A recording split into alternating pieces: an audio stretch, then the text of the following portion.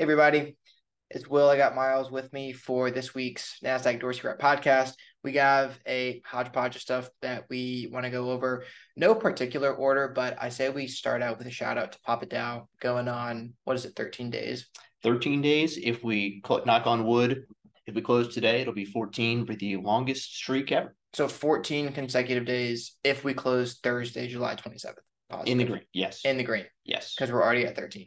We're already at 13, so it'd be pretty historic if we got through today. No kidding.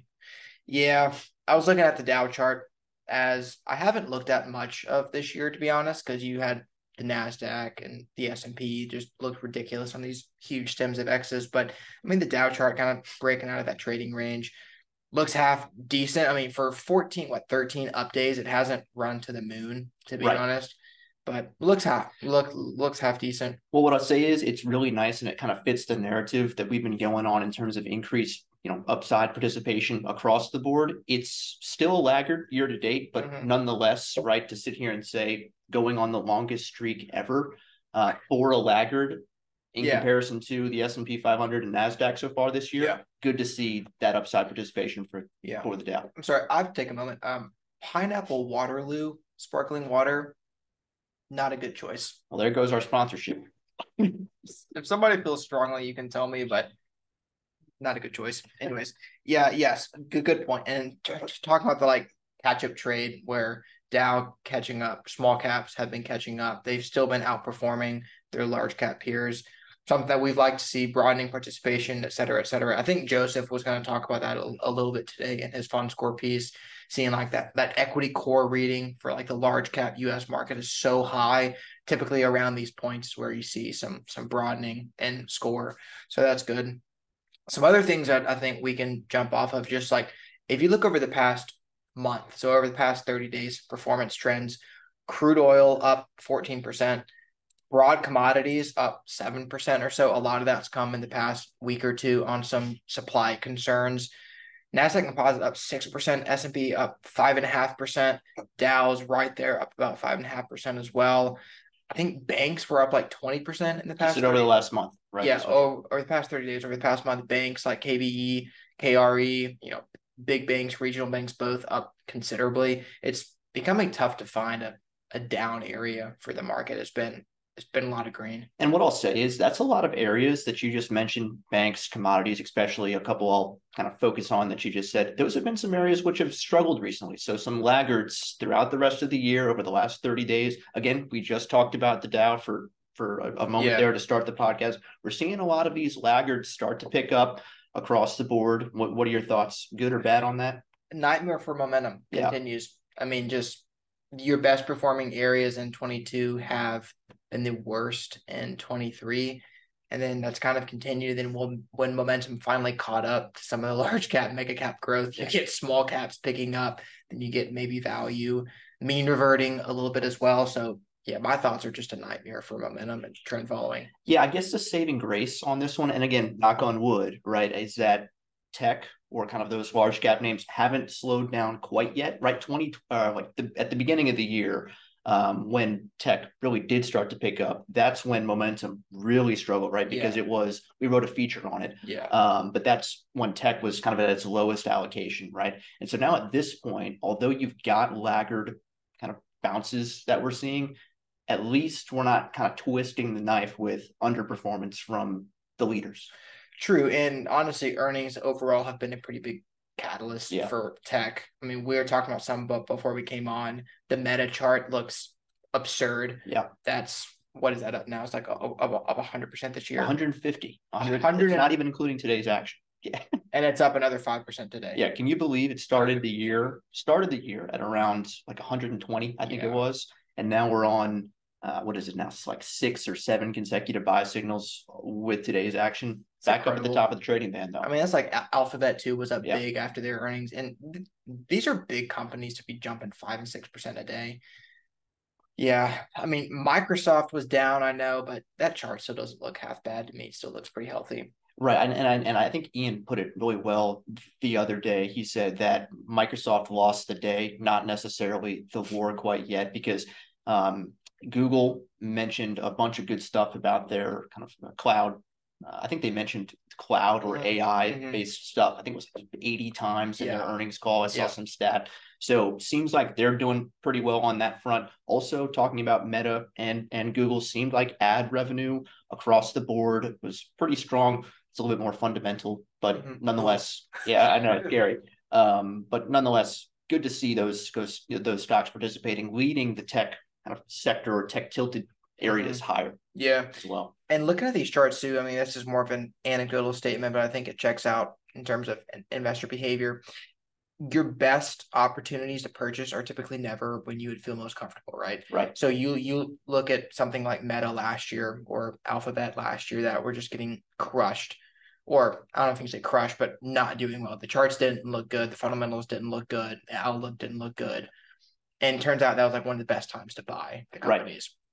But then on the other side, there's countless times this year where we've talked about, oh, Meta's overbought, Google's overbought, the indices keep going up, whatever. Like you're not comfortable buying there either. You're not comfortable buying when the market's running up, and you're also not comfortable buying when things are completely selling off. Because so either way, there's opportunity to be made. I guess is my point, is like investing shouldn't be super comfortable, and like your best investments, you shouldn't be fully convinced on that you're getting them at the exact right time. Right, exactly. And that kind of reinforces the old saying, is that when you either are sitting there waiting for a pullback and one never comes, possibly the best course of action for some of these technically acceptable names, or really just strong household names that you look at, dollar cost average into them. I mean, I'm even though Meta and Google's still more actionable, but I mean, Meta in general is pretty overbought at current levels.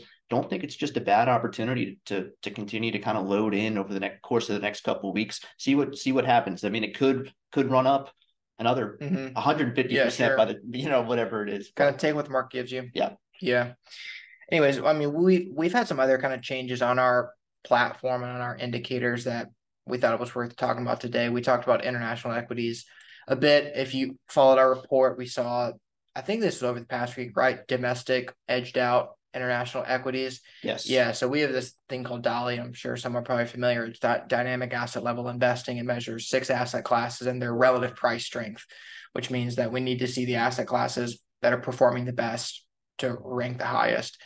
International equities fell to second. Domestic equities moved back to first. And you've been looking at some like emerging, developed type of international stuff for your piece today. Yeah.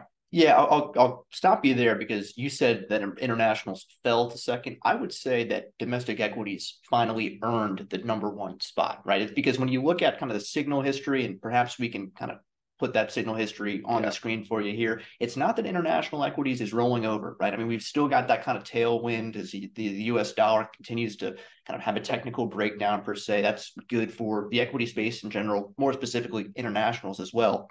But, domestic equities have finally earned or maintained their relative strength long enough to move into the number one position. But I digress. I was doing some looking at the spread in between developed markets and international markets throughout 2023. Developed markets have really held their own.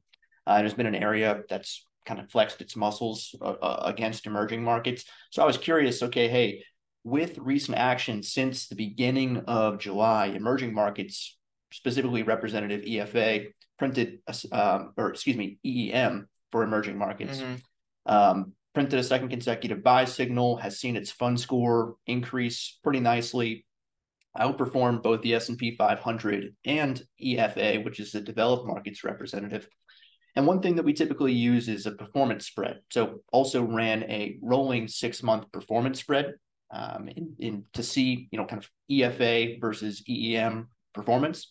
And it seems like, as you can probably see from this chart we're throwing on the screen right now, there seems to be a kind of a cap around a 15% outperformance in favor of EFA. So that was a lot of words, but it seems if you were to summarize that. Yeah, if I were to summarize it, developed markets might be in store for a bit of underperformance to emerging markets, if history has anything to say about it. Based off the performance spreads. Yes. Yeah. And those have been pretty good, honestly, over the past couple of years, like 2022, 2023, in fact, for a lot of areas.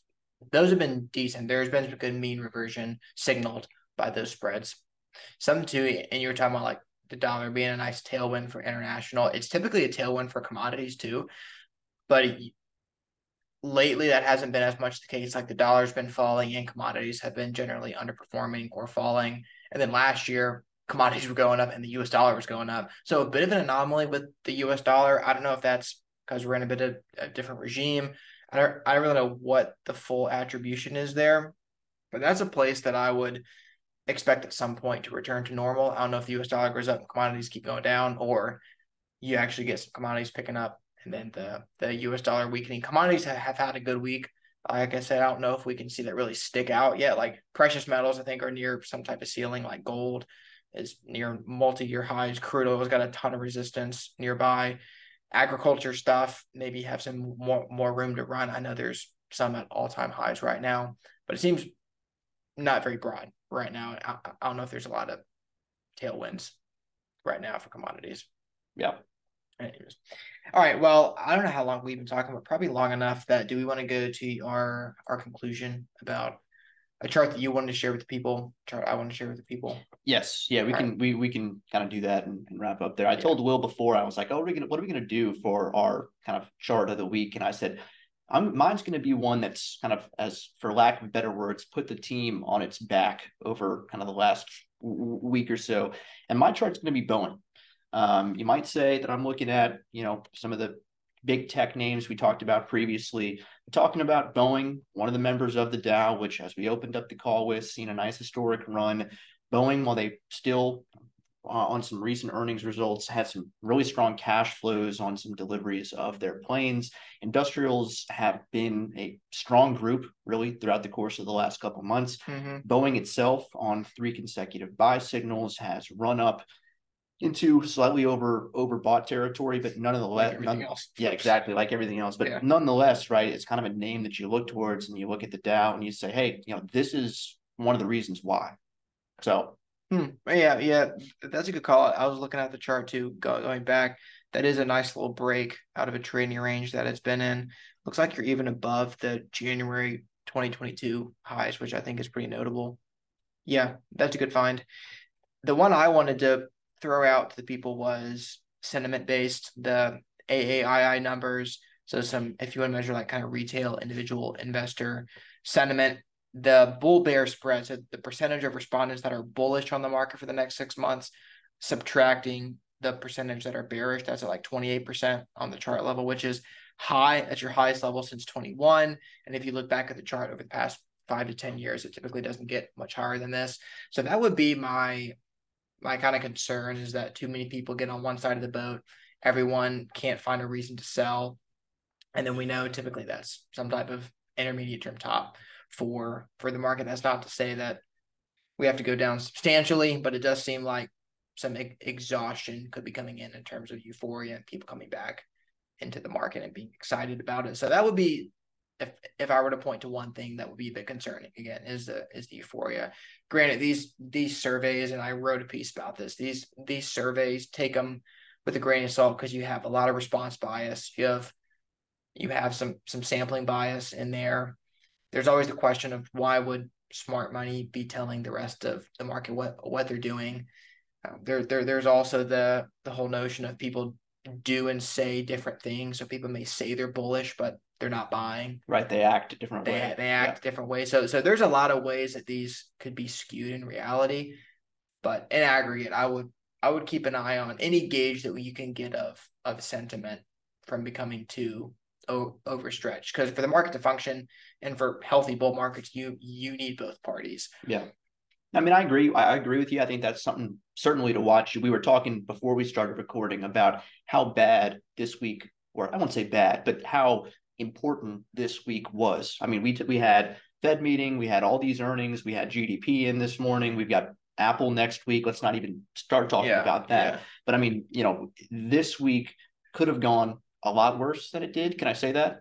Yeah, I think that's fair. I mean, there is a lot more potential to the downside, given that the market's run already so far this year and has had some high expectations, and it seems like those have been met. Right, exactly. So watch out, because this week, let's see if I can put this right. This week didn't do much to dissuade that bullish sentiment. Right. Seems to be the case. Yeah. Yeah. I think that's fair. I think that's a good period for Yeah. for the conversation. Well, cool. You got anything else? No, I got nothing. You gonna go see any movies this weekend? Barbie? Oppenheimer. Yeah. No, I say so. We did see Oppenheimer on Monday night. I'm not a movie critic, but I enjoyed it. I thought it was good. I'm glad. Casty loved it. Comcast, parent company of Universal, up 6% today. Got to throw that in there. Yeah, that was good. You haven't seen it yet, right? I have not. That's shocking because you're such a movie guy. I know. I will be going this weekend, so maybe next week By I'll have yourself? my own review. Probably. Cool. Yeah, Share with the pod. I shall. What do you think? All right, everybody. We thanks for the time per usual. We'll talk to you next week. See ya.